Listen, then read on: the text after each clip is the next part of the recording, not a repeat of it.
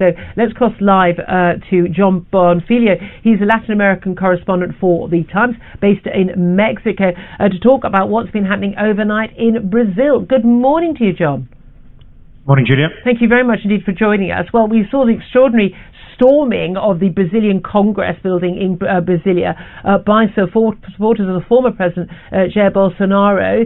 We understand that they have basically managed to clear the Congress building. But talk us through a bit of background on why this has happened, who these people were, and what their aim was. So the background is that there was a contested election. Bolsonaro himself, who lost the election, he trailed the fact that he didn't believe that the election was going to be a valid process anyway, and then right up until the election and after the election, questioned its validity. He was assisted by the fact that it was the tightest election in Brazilian history, but fundamentally, obviously half the population voted for Bolsonaro, did not vote for Lula, and a significant number of those people fundamentally feel that they've been defrauded. They're not correct, but they believe that. And it's those people that have been camping outside the military barracks, outside police stations, those people that invaded Brasilia on the 13th of December, and who've been calling on these institutions to take action and take over the government, that they have not done so.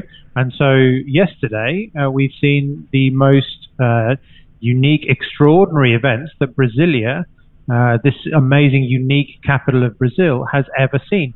Absolutely without precedent in the history of Brazil.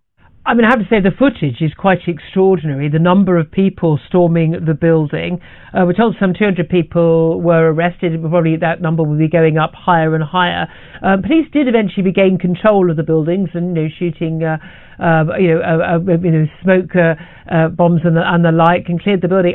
But it was noticeable that, as we saw with the storming of the American Congress just over 2 years ago now, that they did not meet, the supporters of Bolsonaro didn't meet any resistance in the early stages.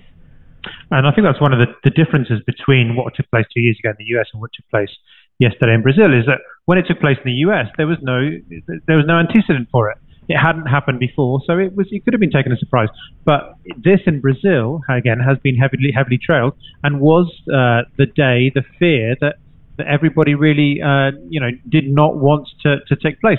And the fact also that these protesters and Bolsonaro supporters were walked calmly, processed for 8 kilometers alongside police all the way up to Congress. And throughout that period, there was no perception that anything was going to take place, up until the scenes that we're seeing now, up until they got there, and then suddenly everything went a little bit crazy. It took about 3 hours for then subsequent military and police to come in and step in and take control. But as we saw again in the capital 2 years ago, by that point, as you can see from the images, the damage was very much done. Yeah, indeed. Now, a lot of people are saying this is all out of the Trump playbook. Donald Trump said, if he lost the election back in 2020, that would be because he had, it was being defrauded. And again, as you say, we had Bolsonaro saying exactly the same thing, both as sitting presidents, and Trump. Bolsonaro has always been seen as a Trump-esque figure as well. There's no doubt at all that Lula was a controversial figure. I mean, he's been convicted of corruption and things like that. But the descriptions of Bolsonaro as far-right, alt-right, is that a fair description? I think in terms of his politics, you certainly would put him somewhere on the spectrum of the right. I think what is very clear by his own admission, by his own language, is that he is of the authoritarian right. He is formerly of the military. He famously has said that Brazil's best years were during the military regime, during the junta, and so on. So he himself is avowedly not a believer in democracy. So I think that's not a controversial point to make. That's something which he himself would say, is that Brazil needs a little bit more of the rod. Okay, really good to talk to John Bonfiglio, Latin America's correspondent for The Times, there live for us from Mexico.